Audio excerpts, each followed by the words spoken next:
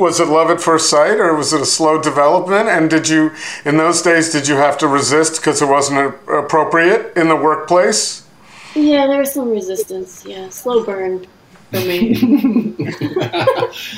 It was all the things you just mentioned, and it was definitely. We went for it, actually, and didn't matter whether it was something that was permissible or anything else. Was it right there in the kitchen? Well, that's the classified information. This episode of Right at the Fork is brought to you by Zupan's Markets. Something very exciting, Court. Now you can actually order online from Zupan's and do curbside pickup. So if you go to shop.zupans.com, it's very simple. You choose your store, whether it's West Burnside, Lake Oswego, or Macadam. You create an account, which I think everyone's done in many different ways before with other things. And you build your basket. And you can also provide special requests by adding a note to any item. So you might want something to be a little smaller than larger. So you do that there. And then lastly, you just drive down to your favorite Zupans and pull into a designated curbside pickup spot, call the number on the sign, and let Zupans know you've arrived. And out come your groceries. You don't even have to get out of your car. I love this. So whether you're pressed for time, or maybe you have some difficulty getting around, or in these times, if you should not be going into a store based on maybe some exposure and whatnot, let Zupans do everything for you. Well, not only that, it saves, if you know what you want. Here's the way I look at it. If you know what you want, then it's going to save a lot of time. You don't have to spend the half hour to 45 minutes in the store. You just go and pick it up. And I don't know if Zupans would love me saying this, but it prevents you from doing impulse shopping.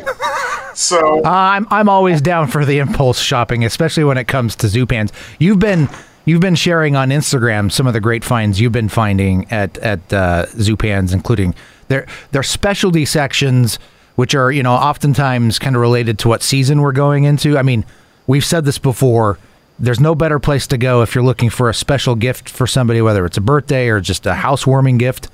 Zupans is the place to go. I agree. I love impulse shopping there, but there may be times where I just want to get what I want to get. How many times have you been in the line and say, man, I just came in for eggs and there's 2 bags full of stuff. So that's me every time I go to Zupan's. I walked out with a pepper grinder last Sunday that I didn't technically need, but man, I love it now. So yeah, there's always a lot of good impulse shopping, but still, this is an alternative. And we already mentioned the 3 stores. So we've got Macadam, we've got West Burnside, Lake Oswego. We've always said Zupans.com, but now, Court, where else? Shop.zupans.com.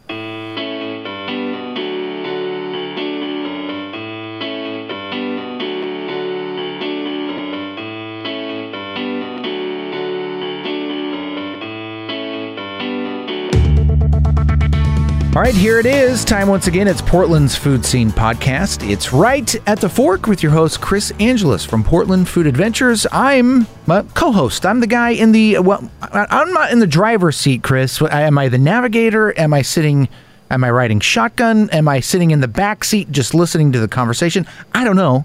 But I'm Court from Portland Radio, Kink.fm. Well, this wouldn't be happening if it weren't for you, Court. For the last 8 years now, we're coming up on completing, is that true, 8 years, or are we completing 7? I don't know. We're completing 8. That's unbelievable.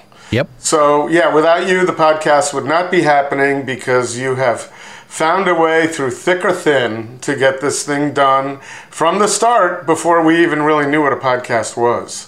Sure. And so I appreciate it, Court. It's always great to hear your voice right in the beginning. We used to have you in the interviews, and maybe someday we'll get back to that. It was a little, I don't know if this will insult you or make you happy, but it was a little Ed McMahon-ish for a while there, where you were there to add some color to all the interviews. Right. Oh, no, that's not an offense. I mean, I've made my career, for a good chunk of my radio career, I was the I was the guy in the room that was there to react to stuff. The straight man, right? Yeah, sure. I guess that's what they call it. So, by the way, I wanted to ask you, because we don't do this very often, but of course, I love Ted Lasso. Everybody who watches it loves it. It's just a wonderful, positive, and funny show. Have you seen it yet? Well, it's interesting. My wife and I have started the first episode about 3 times. And we've enjoyed it, but we've never moved on to the next episode because the first episode, and everybody tells me this, the first episode is not the best introduction to Ted Lasso. It's really the second episodes and everything that follows. So, well, it's on our list. It's worth it, and it's one of those shows, much like when I first watched The Office, the British version with Ricky Gervais, and Extras, also with Ricky Gervais. Yeah, you can't absorb all of it. I said the other night, I think I hear about 80% of this, and I don't want to keep rewinding, but so because of the British accent, and they tend to speak a little fast. But the stories are great. The writing is fantastic. However, we hit the end of season 2 this week, so I was done with that, and I saw someone on Facebook posted something that normally wouldn't sound great to me on Apple TV, Mythic Quest.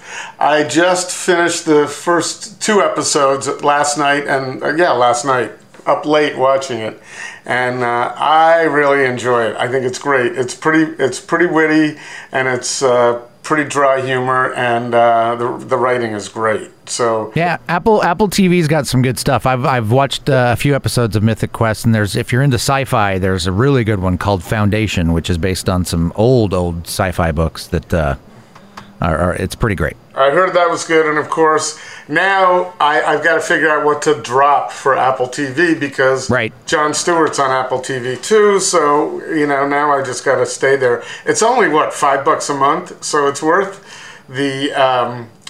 the trial subscription and then $5 a month after that. So, well, Chris, if you ever decide to come over to the dark side and get yourself get yourself an iPhone, yeah, like I have done, I actually get Apple TV free because I have an iPhone.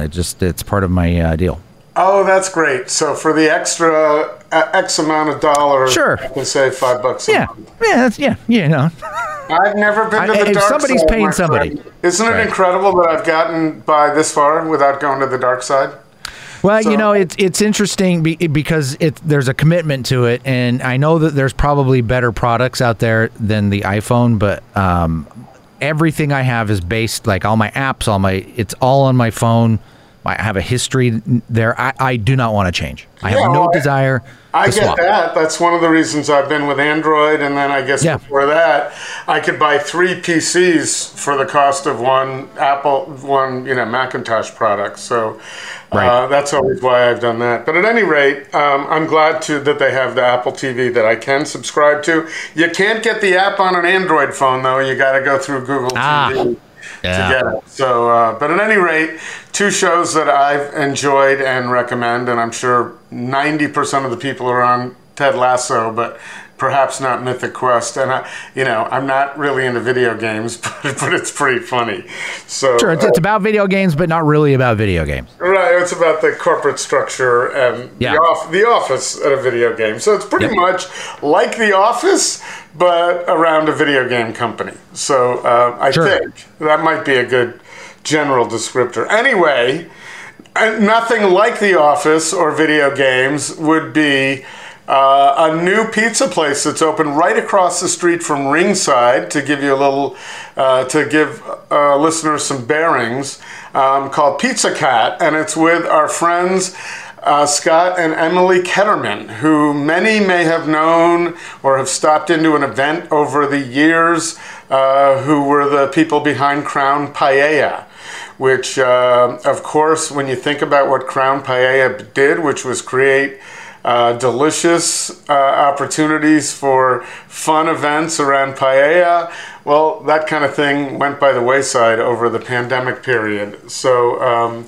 Scott and Emily were 2 people who had to live through a little panic on what's going to happen with our business, and we talk about that in this episode, and then we go on to how they arrived at pizza. It makes a lot of sense, and Pizza Cat moving forward. So that has just opened recently for takeout and delivery through some of the services, which they'll talk about at the end of the podcast. And I haven't had it yet, but I just know that anything that they do is going to be based on excellent ingredients and love and craftsmanship. And so I've seen the pizzas on their website, pizzacat.com, and they look fantastic. And of course, there's some chops there, no pun intended. I didn't realize this until I started looking up a little bit about their background, but they were at Rue, which was a North Portland place that I enjoyed before it closed a few years ago, and then Simpatica Dining Hall, and also Laurelhurst Market. So there's a lot of excellent, and I'm sure there's more that we didn't go into, but excellent culinary background to deliver some new pizza on the west side of Portland with Pizza Cat. And I really enjoyed this conversation. Court, one of the benefits, one of the silver linings to the pandemic is now we're recording the podcast online, which gives us an easier opportunity to have more than one guest in the studio. So, that's right. So in this case, we had Scott and Emily on the other side of my monitor, and well worth it. I had a lot of fun. So I think people will enjoy this, and I'm sure they're going to enjoy the pizza. And it's really nice to be talking about some fresh, new things going on in the Portland food world, as opposed to the gloom and doom that we had for so long. So here's a positive silver lining from the pandemic. Scott and Emily Ketterman of now Pizza Cat.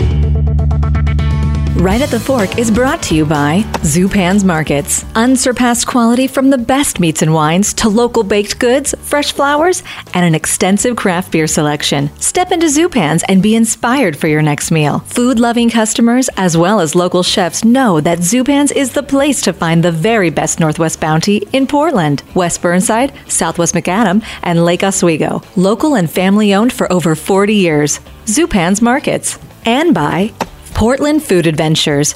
Ready to break out and travel to some of the world's most delicious destinations? Portland Food Adventures has space available on 2 trips in 2022 to Basque Country in Spain with Chef Javier Canteras of Urdaneta. Also, if you've never experienced Italy with Austri Ensign, join Chris for the most delicious 9 days in Western Sicily imaginable. Info at portlandfoodadventures.com. It's good to see you. It's really good to see you. It's great to see you too. It's been a long time. It's been a long time since we've seen you, and we've seen a lot of people. So I went to the block party at Nikki yesterday, and it dawned on me this morning that the first time we ever had a really nice long conversation was, I don't remember where it was. I think it was also a Nikki event maybe, but it was with John and Teresa Valls. We were all out at the farm, whenever they had sort of an open day out at the farm. Right. So coincidentally, the first time I had a nice long conversation with them since was yesterday, and then it dawned on me this morning that Scott and Emily are joining us this morning. So those guys are so great. John and Teresa are the best. But they're great. It was really fun to see them, and a lot has happened with them over the pandemic. Everybody's got their pandemic stories. Totally. And so that's John and Teresa Valls, and he's a great photographer in town, and she has administered all his bookings and all that. But now we were talking about her pastry work, which is pretty incredible. Making those nice looking cakes. Yeah, nice looking stuff, but she's kind of doing it as a hobby. But anyway, you have had some things occur. Talk about a screeching halt. And I read the article in Eater where we call it a pause. But I think it was more of a pause when you had all your bookings canceled, your entire livelihood for your business once COVID hit, right? That must have been a little bit of a shock to the system. How are we going to do this? It was definitely it was an interesting moment, to say the least, where the the threat of the pandemic first, and the pandemic hit. It's like, okay, everything's shut down. And initially it's like, all right, cool. Well, we're going to lose 2 weeks worth of events, a month worth of events. We'll be able to weather that, and we'll pick right back up in 4 weeks, maybe 8 weeks at the worst. And that was in the spring, which was sort of coming out of our slower season anyway. So we were prepared to be a little bit slow. So we were like, okay, cool. The mindset at that moment was like, let's just get through this, and then we'll pick right back up the summer season. We'll be busy. Everything's going to be great. When COVID is gone, right? Yeah, exactly. A year and a half later, here we are. So. Well, I had a conversation a couple of episodes ago with Andy Fortgang, and we put it all kind of he put it in perspective, but I hadn't noticed this a while ago. If you recall back to 2018, when there were snow days, and he said, we had to close the restaurant for a day, and we'd be freaked out about how would we meet payroll and all that stuff. And then cut to a couple of years later, and now you're shut down for a year and a half. Try that on for size. So yes, a real reason for pause, because you also didn't really do anything that didn't involve a lot of people in not a small amount of space, but a lot of people congregated. Yeah, so, I think catering, it was a particular challenge for catering. I think definitely for us, our whole business model revolved around having large groups of people gather, and large pans of paella in our case, huge communal pans of paella, which during anything COVID times, that's like absolutely not what you want. Mm-hmm. And I think all catering companies were sort of impacted in a similar way, because you don't have as much flexibility to be able to pivot quickly with a catering company. You don't have that retail outlet where you can say, okay, I'm going to sort of change up my format a little bit to adapt to the times and make this more accessible. Oftentimes the locations aren't even in a spot that's ideal for that. And catering companies haven't really developed that sort of retail focus, or that name that people associate, where they can go straight to that and get like their meal for the weekend, or their meals or whatever. And so, well, especially when you don't have necessarily a big physical space for pickup, takeout, and all that. So, yeah, exactly. With Crown, we really found it was best to keep our retail location low key, even though it's the same one that we have now. Just because we couldn't offer people much if they walked in, they'd be like, "Can I get paella today?" And we'd be like, "How about we book?" Just hold on a second. Let me whip some up for you. Right. Well, so how was so with all that realization and it just creeping on bit by bit, drip, drip, drip, deluge, drip, drip, drip, deluge. How were your psyches along the way? How did you handle it? Were you freaked out? Were you both able to calm each other down? How did that go? If we had a fly on the wall, what would that have been like? It was a real mixture of things, honestly. It was kind of all over the place. We definitely can't calm each other down. No, well, it depends on the day. Sometimes we just exacerbate one another a little bit, like getting each other riled up. But I don't know. I think the fact that we're parents has made us, given us the ability to adapt to a lot of things.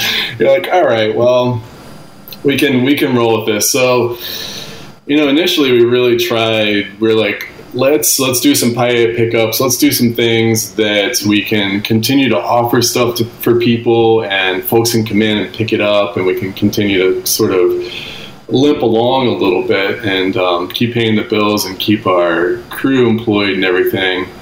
But at a certain point, it's just like you realize, well, for me, I'm like, paella needs to be served out of the pan. This is such a beautiful dish, and a big part of the experience is like standing around, watching it cook, having a glass of wine, experiencing it, smelling it, and then everybody getting together and eating paella out of the pan. Mm-hmm. So when you make it and you put it in a to-go box and send somebody off with it, it just really loses the charm, and it loses like the thing that makes that dish so wonderful and satisfying.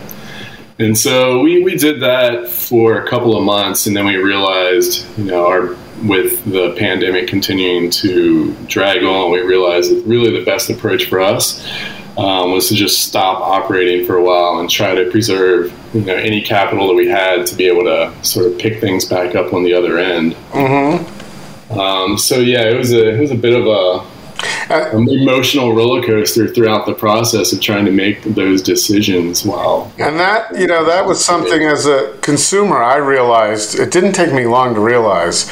And if I don't expect that you've listened to this podcast, but anybody who has endured it over the last year, I have done so much bitching about eating out of a box.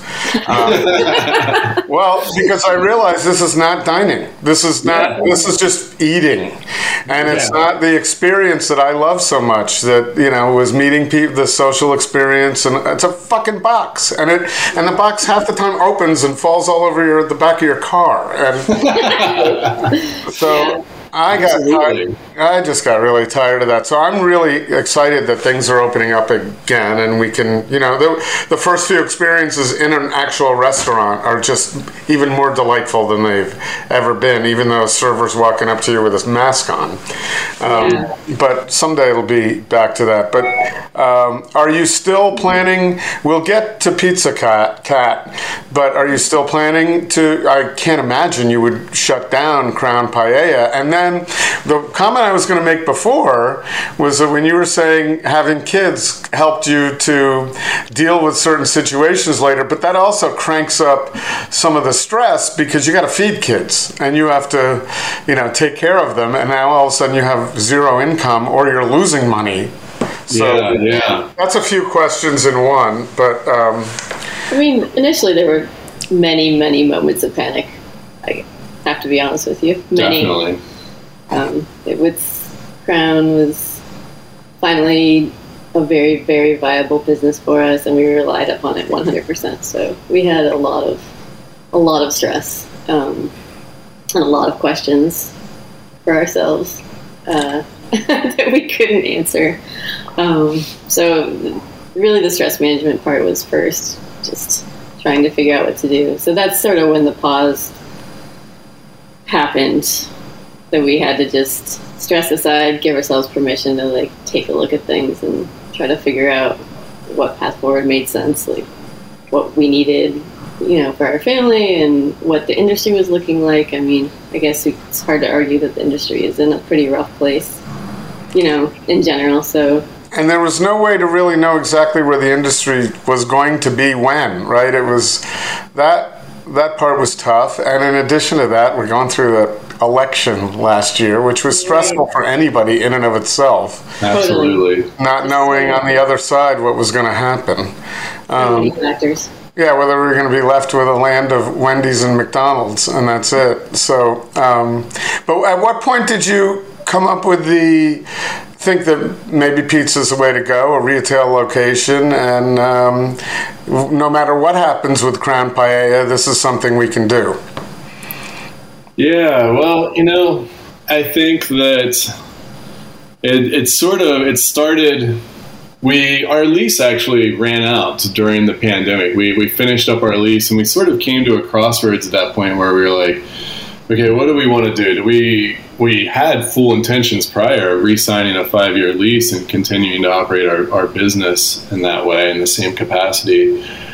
And then once the pandemic hit, we were like, geez, this is an absolutely terrible idea to re-sign this lease and to try to plot a course forward. And we really, we were back and forth on that for a little while. And at the end of it all, we decided that we didn't want to lose everything that we had invested into that space. And we didn't want to walk away from it, because at the end of that, all you have is a bunch of equipment that on the used market really has no value. And we put a lot of energy and a lot of, just a lot of work into that space over the years. And so we started thinking about it, and we're like, all right, well, we're creative people, we can come up with something. It's actually in a retail location that we were running that out of. We bought a restaurant that was failing years ago, and converted that into our catering space and our offices and sort of our little showroom for our clients. And so we're like, let's think of something that we can get off the ground that can be takeout friendly for now, but also something that we still want to be doing in 5 years from now, if this works out. We didn't want it to be sort of a temporary fix, like, okay, what's going to work right now? What's going to get us through? That aspect of it was important. But also it's like, well, what do we really want to do? What do we want to be doing when we come out of this? Like, what do we want our lives and our livelihood and our existence to be like? And pizza is something that I think everybody can agree that it's comforting and it's fun, it's satisfying, it's super enjoyable. And it's something that, honestly, 17 years ago, when I was in Portland cooking, working, it was, the landscape was a lot different on the food scene, and particularly with pizza. Coming from the East Coast and being out here at that time, I was like, man, there's room for some more pizza. There's room for some more places and some more interesting stuff happening. Where on the East Coast are you from? I'm from Maryland originally. Oh, okay. Yeah. And so anyway, I sort of was trying to get something like that going 17 years ago, and I ended up taking a pretty good sous chef position, and one thing led to another, and I sort of abandoned the idea. I met Emily as well in the process, working at that same restaurant. It was Rue Restaurant in North I'm going to note for those people who only hear you and don't see you that right before that, Emily had this beautiful look looking at you going, this was part of that time too. Yep, absolutely. I wasn't going to say anything, but... No, but as a good husband, he got the cue without even looking right at you. He saw your head turned. He's so good, though. That's one of the great things about us all being on camera right now, even though the audience out there listening can't see us. It's nice to have well, that. I like it because, there's certain things you can glean seeing someone that are better than just being on the phone. But at any rate, I didn't mean to interrupt you. You're talking about where you want to go. How old are your kids, by the way? Because that has a bearing on when you're thinking about what do we want our future to look like. Yeah, we just have one. He's 11, and he was 1 year old when we started Crown Paella. So he's grown up. He's a restaurant child. He's almost tall enough to properly run the dish machine too. So. That's what I was saying. How much? That's what I was thinking. How much assistance and at what point?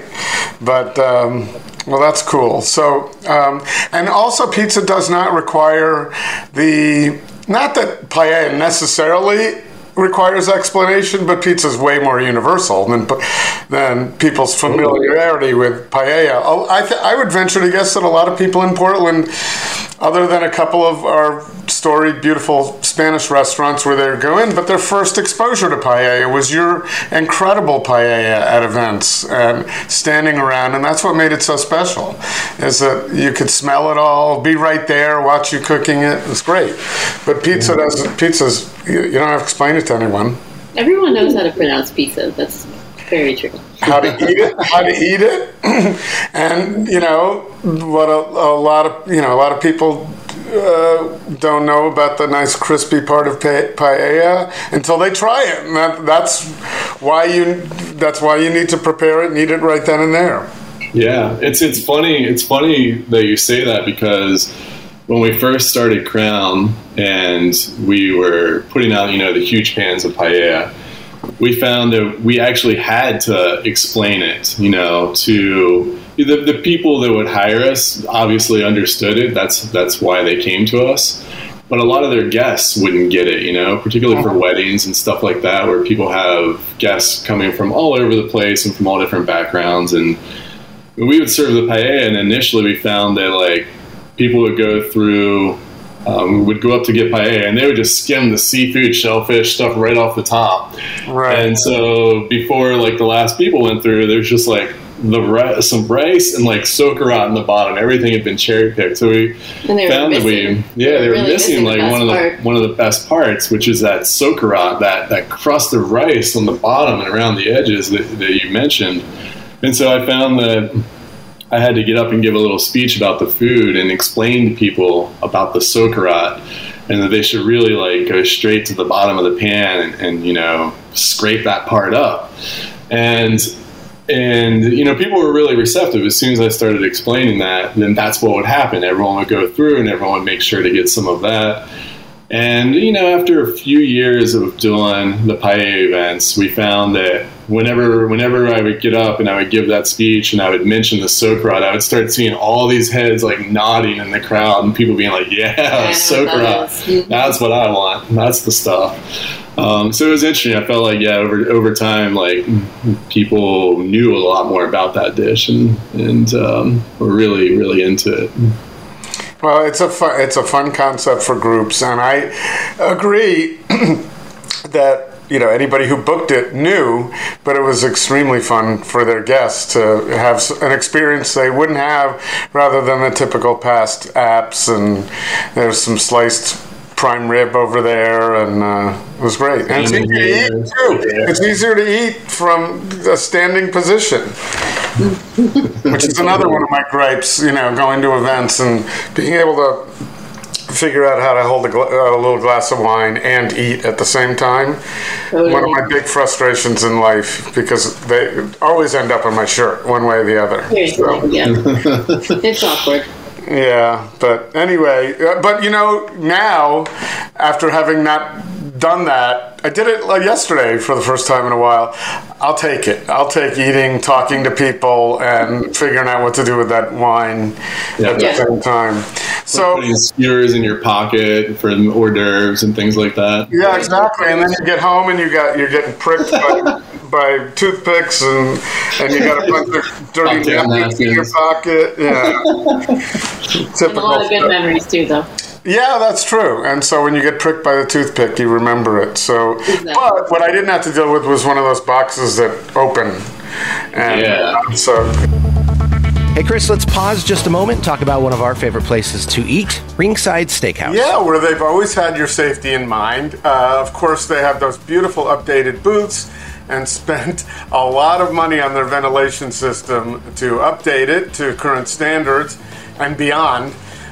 So whether it's their delightful outdoor dining or inside, you can always enjoy RingSide hospitality, knowing they're steps ahead when it comes to safely serving you a fantastic experience. And of course, RingSide always satisfies, Chris. So if you've got something like, I don't know, A5 Wagyu, maybe that's your thing, you can come and enjoy it at RingSide Steakhouse. Yeah, so no matter what the size group, whether you're just going to go dine as a romantic evening with 2, some friends and family with 4, or if you'd like a setting for a small group gathering, RingSide, of course, can put that together for you too, safely. Reservations are super easy to do. You just go to the Open Table app or ringsidesteakhouse.com, make that reservation, or you can actually walk in without a reservation for bar top seating. Yeah, RingSide for over 75 years, 75, standing tall as the hallmark of great service and steaks in Portland. So what was we'll come around to it, but what was your experience with pizza growing up? Do you have some favorite places in the D.C.? I don't know if you're in the D.C. area or further west in Maryland. But yeah, I was further west in Maryland, and you know, we didn't really have a lot of like pizza joints that had any sort of notoriety outside of the small town that I grew up in. But I worked in this restaurant, this Italian restaurant there called Giuseppe's, and they had some really awesome thin crust, you know, deck oven pizza, and just some great food. And that place was like, it was one of those restaurants that you work in where the whole crew just really gets along well, and the general vibe of it is just like a real family vibe. And it was just such a pleasure to go to work and every day and like work with all these cool people. And we did put out some great food. And for me, there's like the nostalgic memory of like working in a place like that, where, you know, it's a very comforting thing. And were there a lot of native Italian? I mean, first generation Italians, perhaps. There's a pretty big Italian community there. That and Irish are sort of the two big groups that kind of settled that town early on. And the owner of that place, Joe Pecoraro, was second generation Italian guy, and he was an absolutely wonderful human being to work with. And so those memories sort of like contribute to what is sort of shaping things that we're doing moving forward. That little bit of sense of nostalgia and that comfort.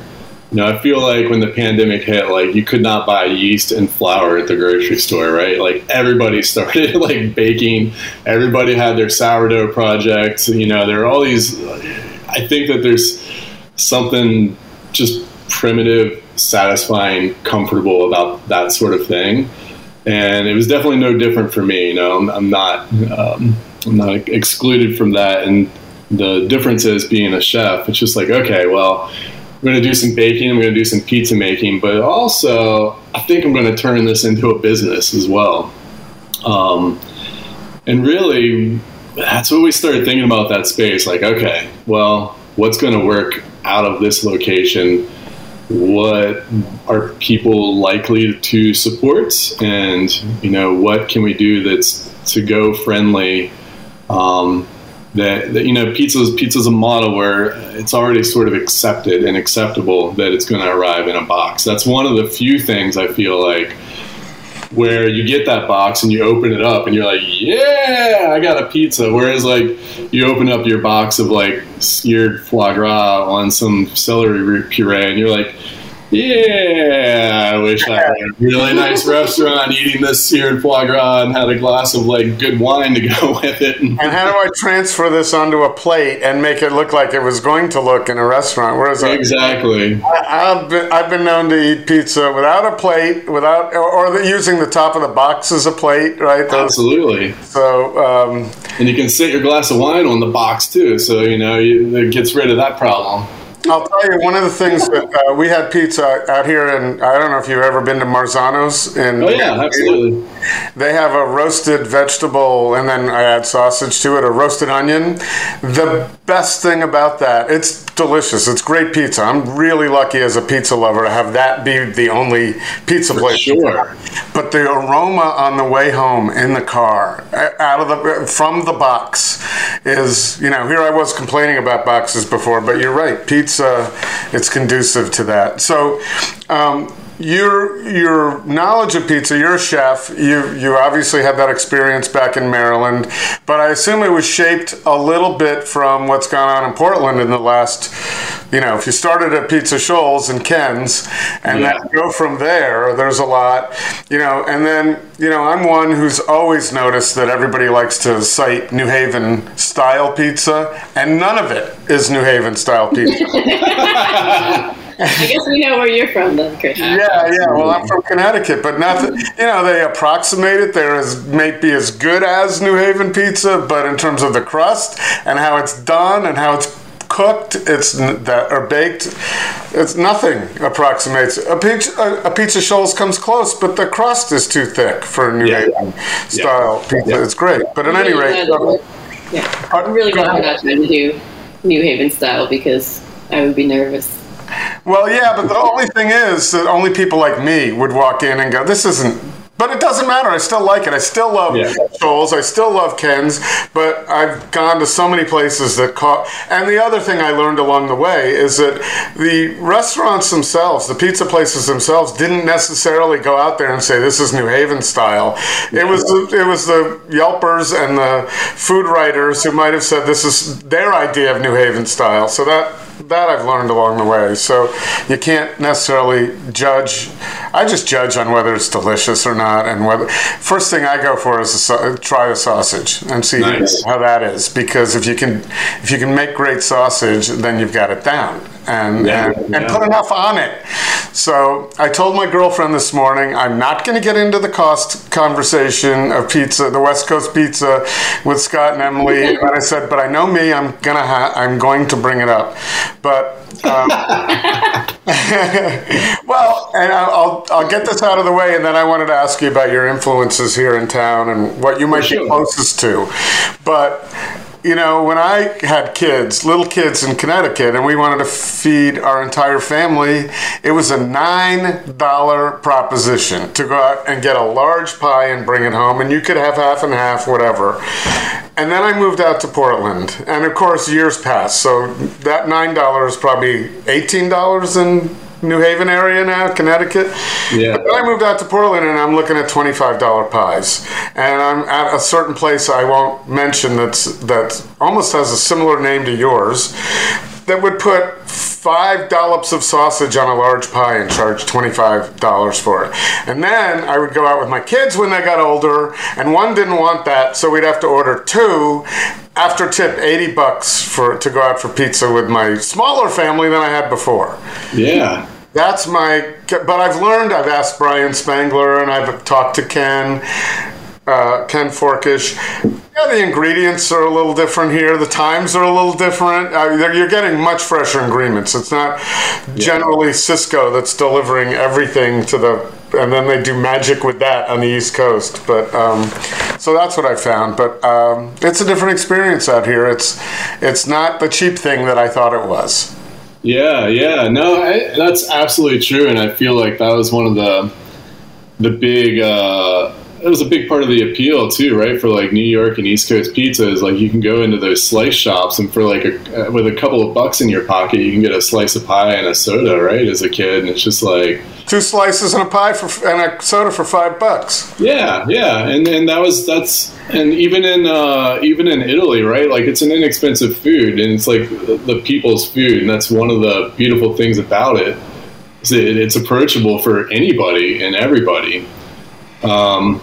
And it's definitely it's a real challenge and a real struggle to sort of to balance that out, to keep pizza super affordable and super approachable for everyone, because we definitely want that too. Yeah, you want it, but I don't think you necessarily have to try that hard. I'm not going to encourage you, but the bar in Portland is a $25 to $30 large pie now, and that's that's what you're competing with. And if you came in I would imagine it would be impossible for you to come in at a $20 pie, because everyone else, I'm sure, has tried that or would like to, but I don't think it's as necessary, but it just takes some adjustment, like everything else in life. Sure. And I still love it.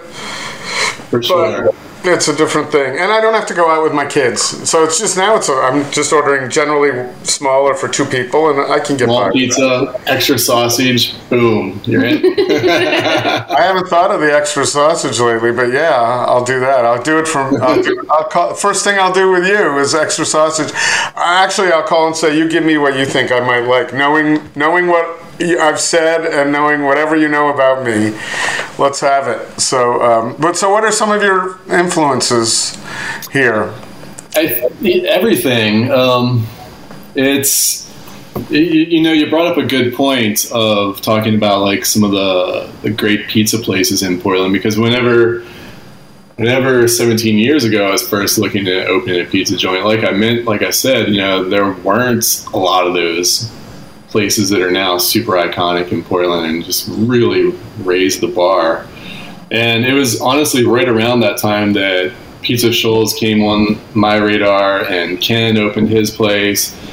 And at the time I was like, whoa, I couldn't possibly compete with these guys, actually. Not that I would want to compete with them, but I'm like, they just changed the game in this town, and I don't even know how to make a crust like that.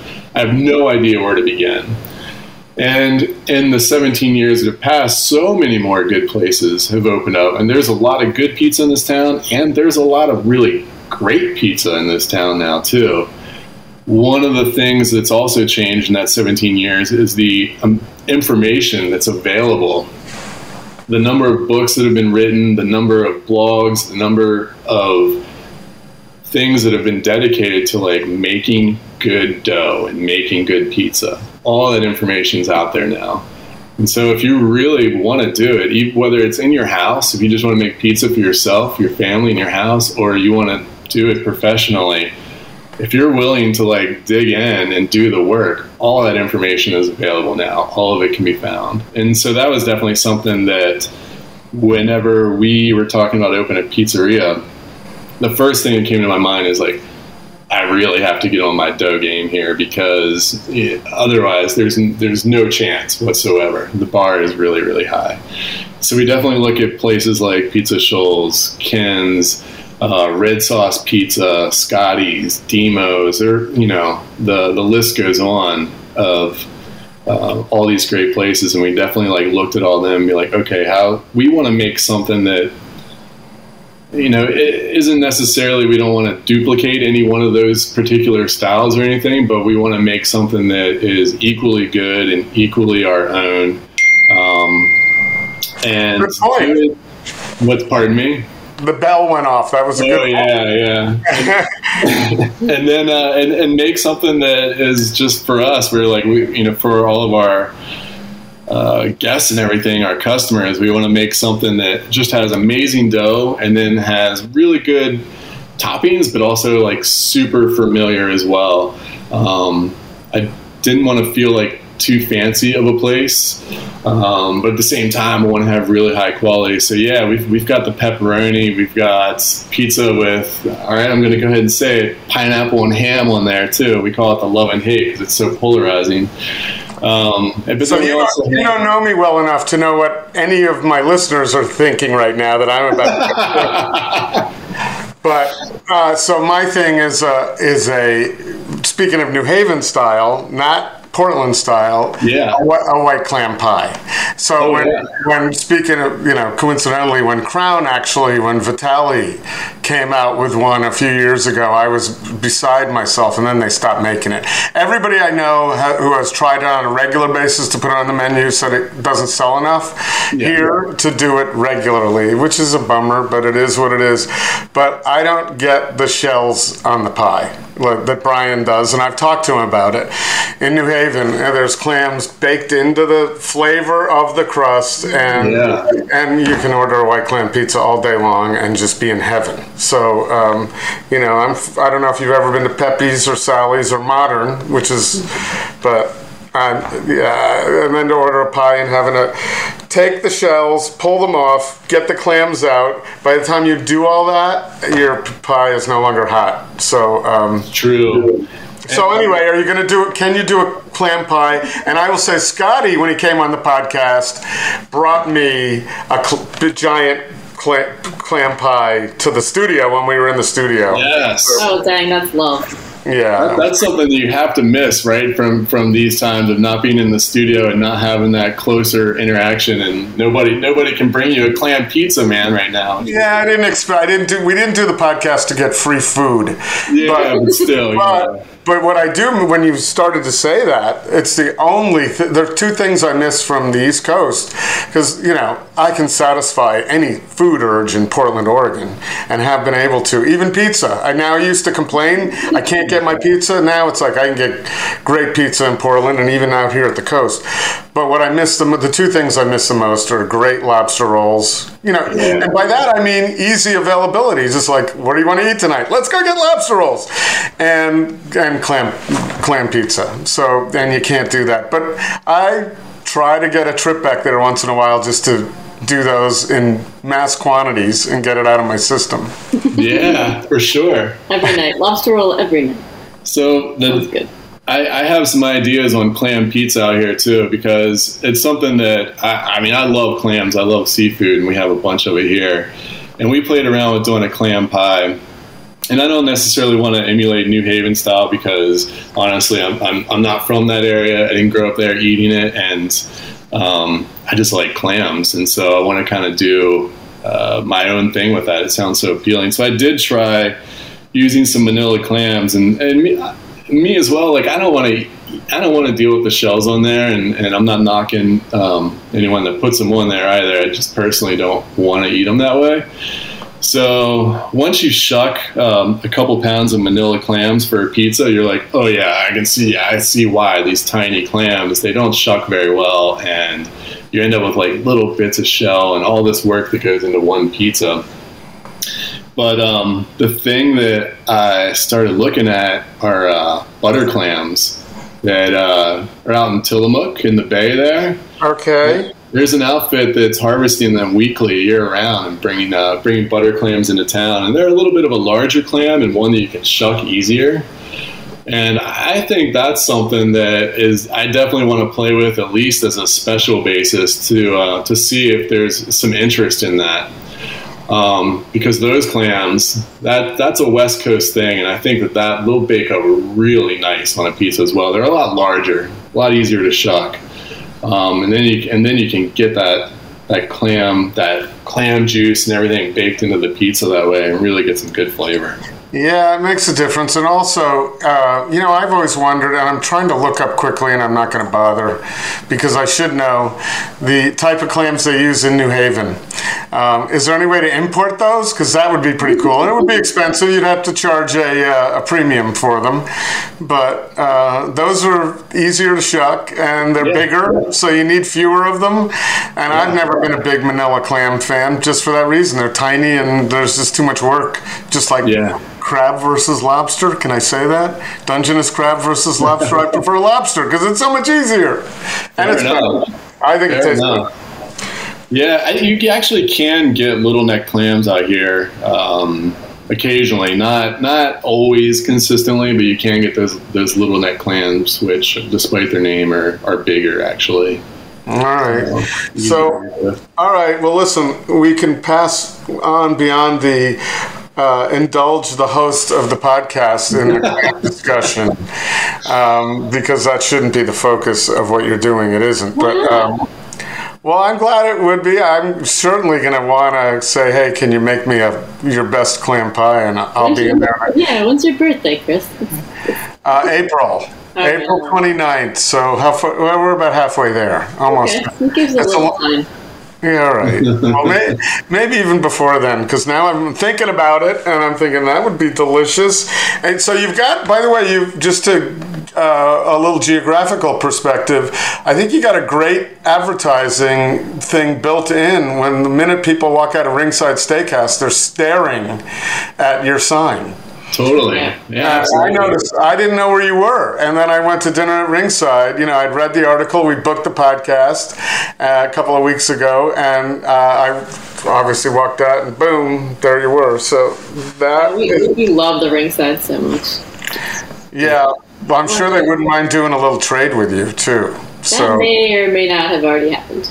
Well, I bet you it has. Family meals in there. I would bet that has occurred. And so they've been very sweet to us. So. Oh, great! And so with Jonathan, Chef Jonathan, yeah, he's great. So you are open now. We're open. Yeah, we're open. We're open for takeout right now. We're not open for dining yet in the inside, but we're ready. So I'm just curious, because I hadn't really thought about this until now, how does the parking work for takeout on West Burnside there? We actually have a parking lot at that space, so people can just pull right in and park. Oh, nice. Yeah. That's convenient. Otherwise, it would be a little difficult to go find a spot and walk over. Absolutely. No, you can actually just pull right in the lot there, so it works out really well. One would think that we cued that just to have you solution, right? Actually, thanks for mentioning. That's great. No, well, I was only mentioning because I was thinking about clam pizza, going to pick one up, and then my mind goes to, well, where do I park? I guess I could park in the RingSide parking lot, but that would be valet at that hour. So it's very dangerous to cross the street there, anyway. Yeah, I've tried it. And at any time of day, so it's not a good idea. Emily, where did you come from? Where did you grow up? I grew up in Michigan, Kalamazoo, Michigan, actually. Oh, cool. Yeah. So, and when did you move out here? What brought you out? What brought both of you out here? Yeah, so I came out. Actually, family lived out here. My uncle Tim moved out. Let's see. Ended up working at a great camp out in the San Juan Islands. Still love the San Juan Islands. Mm-hmm. And then subsequently moved to Portland. It's a bit of a long story, but... Yeah, well, we like long stories. We're an hour-long podcast, so we can handle those. I mean, we're getting there. Oh, my God, this is going fast. So, and how did you two meet? And by the way, Scott, I believe in the Eater article, it mentioned Rue. That was one of my favorite places when I first moved out here. I used to go up there. Oh, yeah. Yeah, I didn't know anybody then. I just used to like the food. So that place was great, and that's where we met. We met working there. We were both part of the opening crew there. I tried to quit restaurants altogether right before that.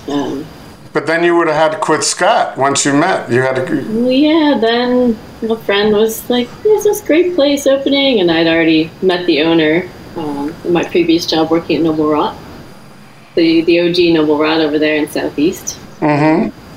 And so last minute, I showed up, got hired right then. And so, was it love at first sight, or was it a slow development? And did you, in those days, did you have to resist because it wasn't appropriate in the workplace? Yeah, there was some resistance. Yeah, slow burn for me. It was all the things you just mentioned, and it was definitely. We went for it, actually, and it didn't matter whether it was something that was permissible or anything else. Was it right there in the kitchen? Well, that's the classified information. That's so funny.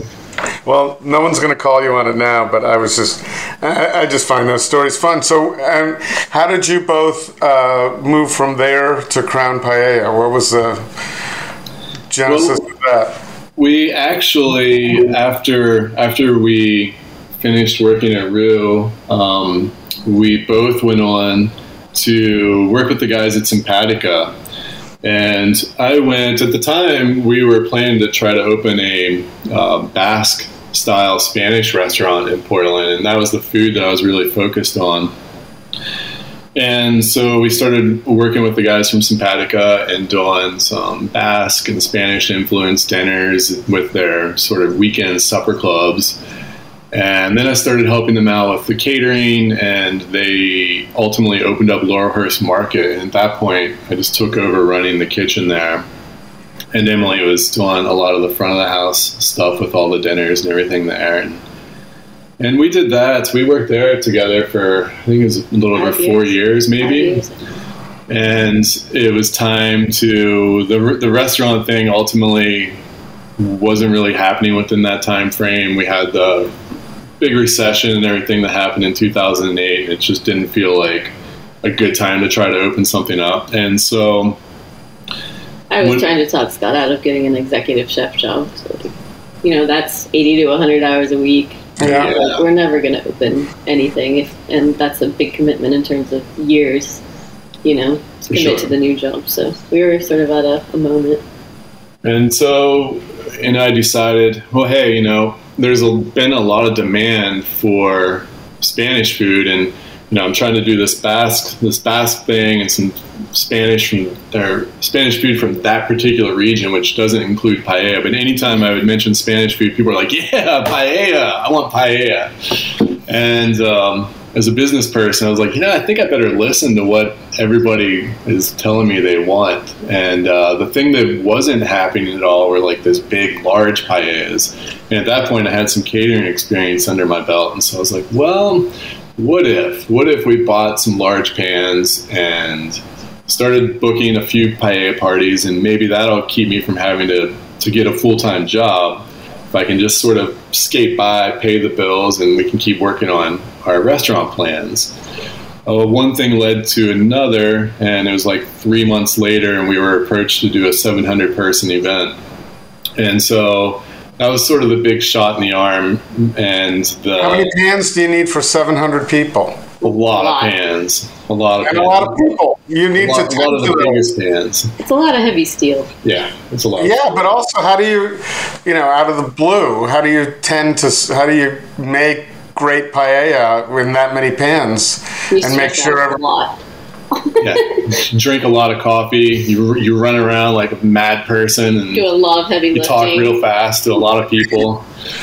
Fortunately, with being such a small community within the restaurant community, we're able to tap into a lot of people, a lot of talented professional cooks, and a lot of talented people to help us out with the front of the house. And a lot of people would come on board who, had other restaurant gigs, would come on board to help us out with our events. And so that was really what made it possible to be able to scale up quickly and do the large things. And that model sort of worked out for us for the entire 10 years as well. We had, a small crew of full-time employees helping us out, but we also had a roster of maybe like 30 people who were professionals working in other restaurants, or who were people who had been in the restaurant business, but then were maybe, going to school to get out of that business, but or working in their other profession, but really love, the industry, and that was a moment for them to step back in. And well, plus to work with you wasn't necessarily, I'm sure there were some people who were with you a lot at a lot of events, but it wasn't a 5-day-a-week commitment or 7-day, 6 or whatever it was commitment. It was, let me get a taste of this here and there. Exactly. Yeah. Exactly. We were very lucky that way to work with really talented people. Yeah. You must have. You learned from, I would assume that at Simpatica, Gorham was there maybe at the time making paella, perhaps? No, he just left, actually, whenever I came on board. Yeah. Yeah. So but have you been to Barcelona or Spain to experience? Barcelona. I staged at Michelin-starred restaurants in San Sebastian. And Emily and I had taken, whenever we first got together, we took like 4 big trips to San Sebastian and that was before Barcelona. We had children. A child. So we were working hard on mastering that type of food and with the intent of trying to open a Basque restaurant. Well, it also it shows your passion too, that you needed to go over there to explore the roots of the cuisine and get to know it. So we almost killed ourselves eating on a couple of those trips. I mean, it still meant so much for you. Well, you know how it goes. It's hard work when you have to like cram like a year's worth of eating experience into like your 2-week trip, right? I'm not only that, I'm going to take the opportunity right now to take a little break to talk about our trips that we're doing next year. Yeah. I mean, I wasn't planning on it, but we're going to insert a little message right here, right now. Really? Chris and Scott and Emily kind of brought up the subject, Basque Country. You have your own experience happening there soon, right? Right. We just made the call recently to actually do our April 2022 trip, which was originally scheduled for April of 2020. And if you think back, you can see why we're 2 years out on that. But we have a little space left for that trip in April, and also another trip to Basque Country with Javier Canteras and his beautiful wife, JL, who handles the front of the house at Urdaneta. And so this trip has been sold out for a long time. And of course, a couple of spots have shaken loose over 2 years since we had to put it off for a couple of years. So one is in April and another one is in September of 2022. We've got a couple of spots left, but also to Italy, Western Sicily, in September of 2022 with my dear friend Astri Ensign. We're going to enjoy that region, and we just had about 4 people sign up for that trip this week. There's pent-up demand to travel. So what I suggest is everyone listening to this podcast, you can still listen and go to portlandfoodadventures.com and check out the trips you can book tab and go down to start with Sicily, see if that's of interest, and then off to Basque Country, those 2 possible trips. We'd love to have you join us. It's a lot of fun. We've been doing this for 6 years now.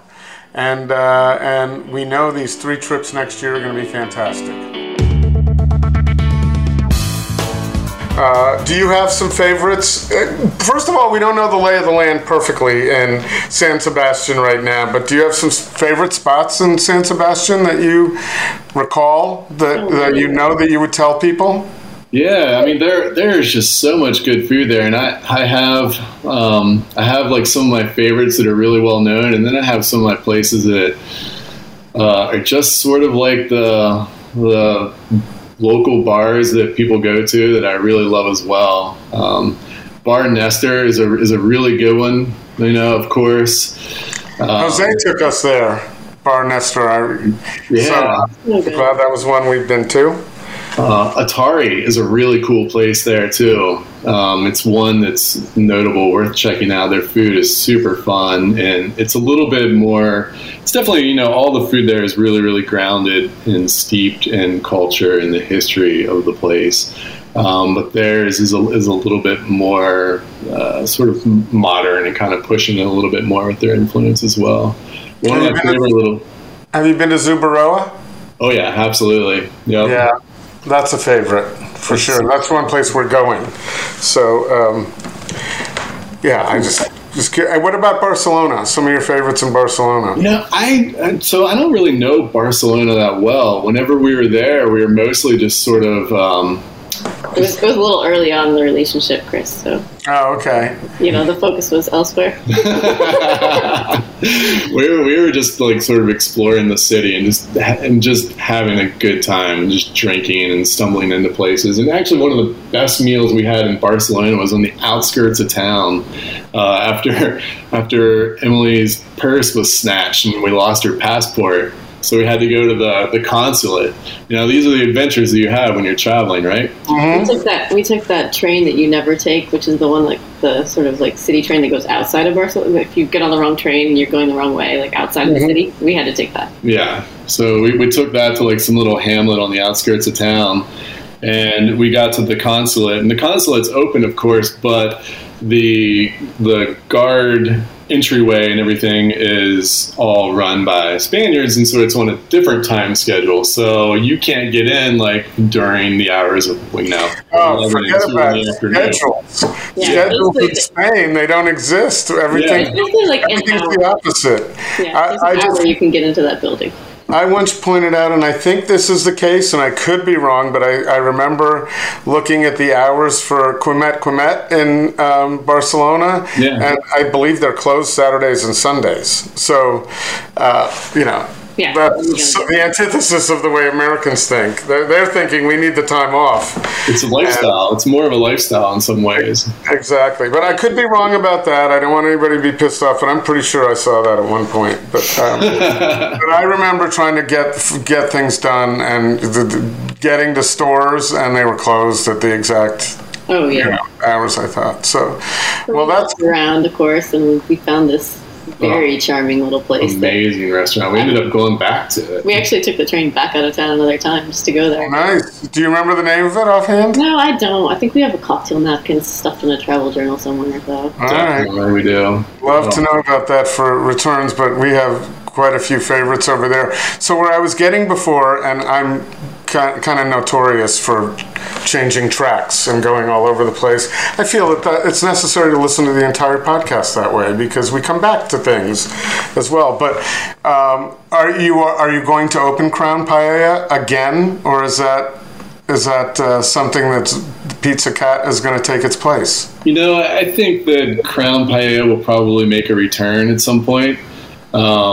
I don't know in what way or what capacity. Right now we have all of that stuff in storage and it's just sort of shelved for now, and mostly we're just focusing on this and really pushing it forward. So the fate of Crown is sort of yet to be determined, but it's on the back burner for sure. So the pandemic, one of the things the pandemic zapped us with is it's really hard now to find paella in Portland. I'm sure it can be had, but now there's no more Toro Bravo, now there's no more Ataula, and now there's, right now, no more Crown. So there it went. A lot of casualties. Are there any casualties that you know of? I mean, we've just heard about the Paileys. That's really sad. That are particularly gut-wrenching for you that we've just heard about or have heard about. And Jose leaving town was a big blow. We are sad. We love him so much. Yeah. Dude, I mean, anyone who knows him loves those guys. They're absolutely fabulous, and he's just such an amazing chef, and his food is so good. We're talking about Jose Chesa at Ataula. I've learned that you can't assume that everybody knows, unlike a conversation. Sure, yeah, totally. One thing that's really striking me is there's a lot of great places that have closed, but there's also just a lot of people struggling right now still. And, you know, we sort of get tired of, like, hearing it. Even we get tired of hearing ourselves talk about it, but, like, how hard it is to sort of, the spotlight has been on that for so long. People are kind of sick of being like, yep, it's hard to have a restaurant. Yep. But it still is. So it's sort of a big shout out to those people that are just sort of, whether or not they've had the worst year ever, or whether they've been squeaking by, the people are just continuing. I mean, Kristen Murray sticks out in my head right now. Oh my God, the hell she's been going through with her mom, and then the vandalism down near Maurice is just gut-wrenching. Just soldiering on, and she's such a lovely human being. And still has positive things to say, too. Yeah, and she's still in business, so everybody go support her. She's the best. But, you know, I think this is just this talking to you right now is analogous to the timeline. So for a while on this podcast, to address what you were just talking about, it was really tough to not have negative, depressing conversations. And after a while, we took the whole summer of 2020 and just said, we're just doing repeats right now. Yeah, there's nothing good to say. There was nothing good to say. There was nothing new. And plus, that was a volatile time where I was personally concerned with saying the wrong thing about anything. I was literally at that point where I don't want to even, in an hour conversation, something I could say, and then next thing you know, and those kind of things did happen on Facebook for me and those sorts of things. Yeah. But now all of a sudden, one of the things we never did on the podcast was become like a PR opportunity for people who are opening things. So I never wanted to talk to anybody about something they were opening 6 months down the road or 3 months down the road, because invariably that would be a year down the road anyway. So we just had this podcast that really was sort of irrelevant. And it wasn't irrelevant, but I want people to be able to act. I want people to be able to go to Pizza Cat after they hear this podcast to have that experience.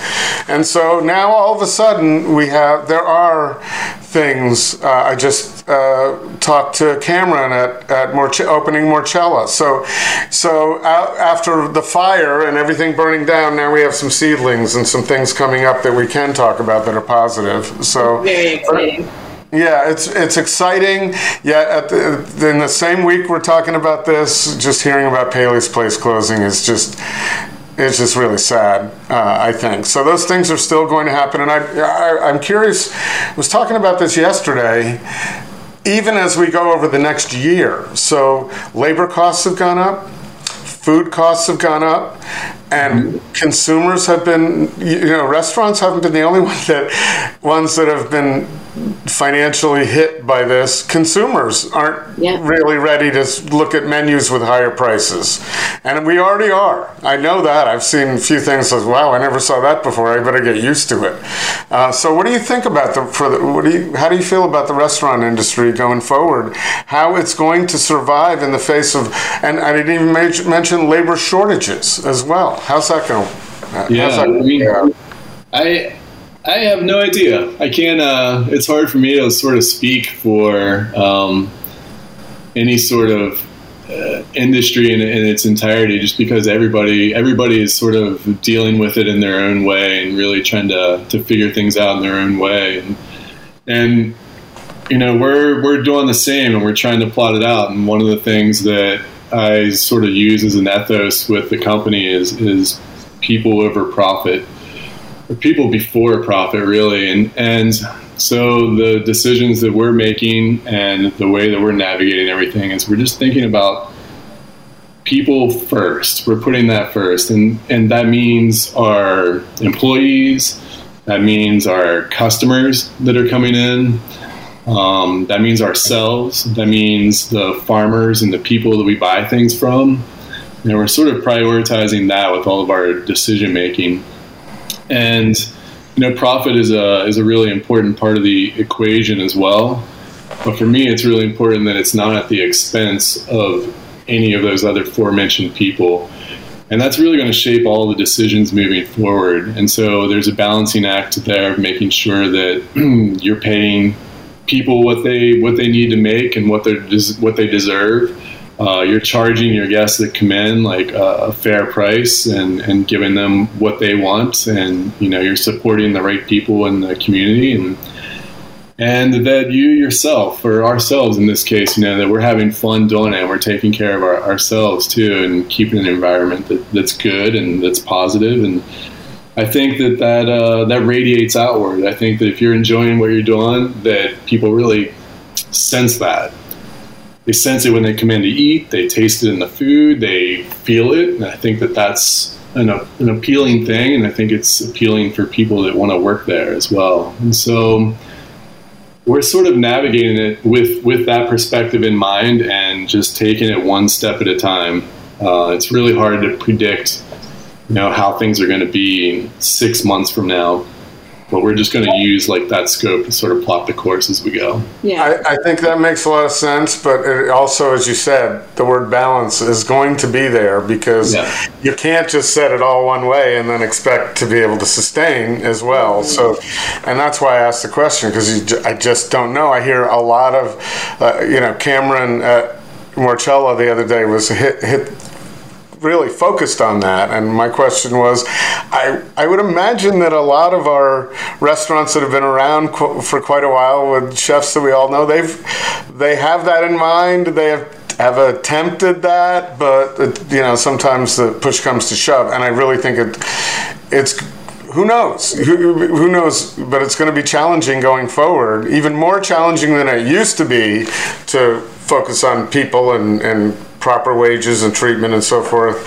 But it may not be. Who knows? We don't know how the economy is going to shake out and what's going to come from that. But I do think it makes, I'm not a restaurant expert or a business expert by any means, but it makes sense that if you create a solid foundation, then at least you're not going to get pissed off people along the way, and that hurts.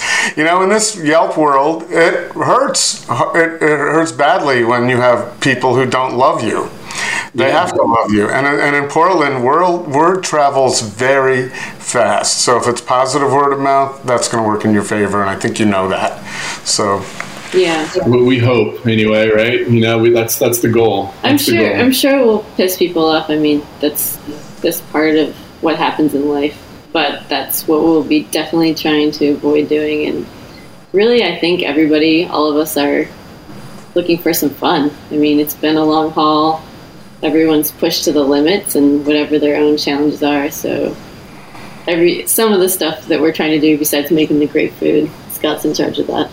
But to just put a little bit of fun back into it, whether you're like swinging in to pick up a pizza, or whether you're, once we open up the restaurant, whether you're coming in, like something that just makes you feel like, yeah, I'm alive and this is a good thing. Like, let's do this. Let's have some fun. If you're hanging out in our back alley drinking Blue Darts, like the whole idea of it is fun. It's fun for us and fun for the people that come in as well. That's why I put in a stereo system. The first thing I did when we started doing all this was put in a sweet stereo system with nice speakers in the front of the house and 2 sets of nice speakers in the back of the house too. I'm like, I want to rock out. I want to make some good pizzas, make some good food. I want to have fun with the people I'm working with.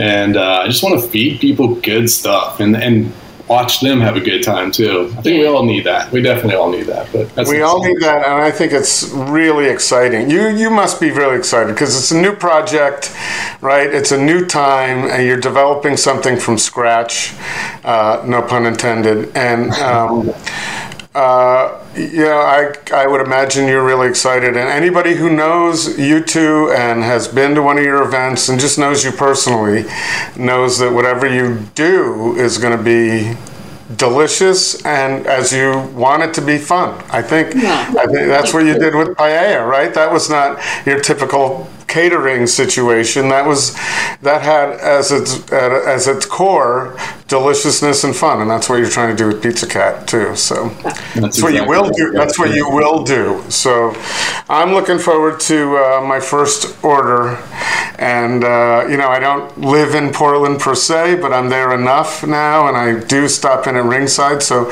maybe I think the plan would be maybe dinner at RingSide and pop over to get some takeout pizza to take home and have the next day, because it's gonna live till the next day and be delicious. Absolutely.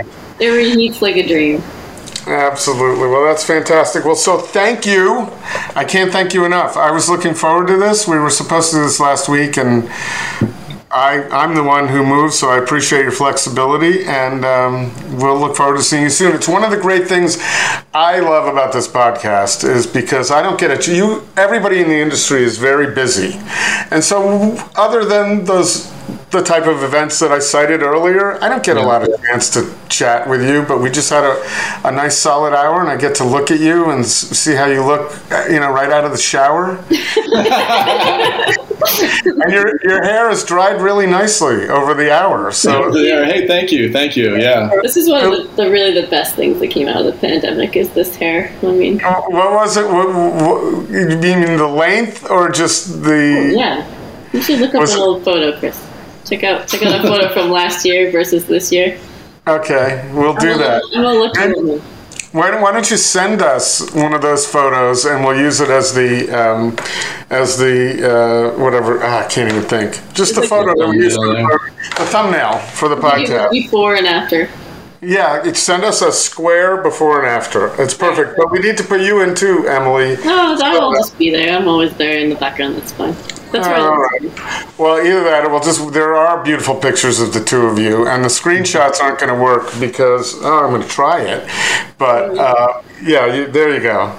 But the transmission is kind of spotty here. The resolution isn't that great. I hope the audio turned out well, and I'm sure it did. So listen, we'll be in touch. Thank you so much. It's great to see you. Oh, appreciation. Anybody who stuck with us, let's give them how to find you. So we told them about your location, but Instagram and website and all that good stuff, how to order pizza, give us that. Yeah, so website is pizzacat.com. Pizzacat with a K.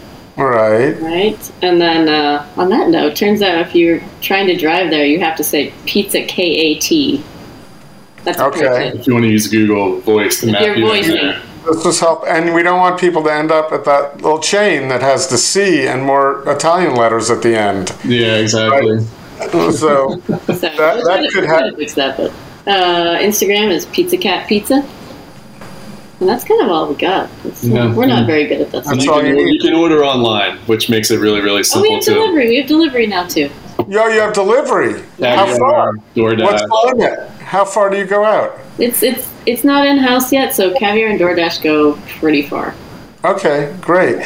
And can anybody actually make a phone call to order pizza? You can call us 503-310-0011. Wednesday through Saturday, 4 to 8 right now. All right. Fantastic. Thank you. Oh, and that answers that question because this morning I thought we were thinking of places to go kind of early yesterday after the Nikki block party, and I was pissed off this morning because I said we could have gone to Pizza Cat, but we couldn't have because you weren't open. So we'll be out of days. I mean, hopefully eventually we'll be 7 days, but we're sticking with a pretty small crew right now and just trying to take it one step at a time. So it's a good start. And you're getting your footing. And what's your favorite pie right now? If I called and said, just give me your best shot.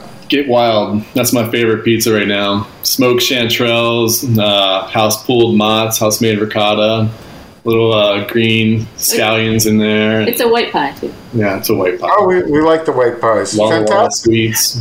Now I'm so hungry. All right. Thanks so much. We'll talk to you. Great to see you, Chris. Great to see you. Bye. Right at the Fork is hosted and produced by Chris Angelis and Court Johnson. Connect with us on Twitter and Instagram at Food Podcast PDX or on Facebook at Right at the Fork or online at rightatthefork.com.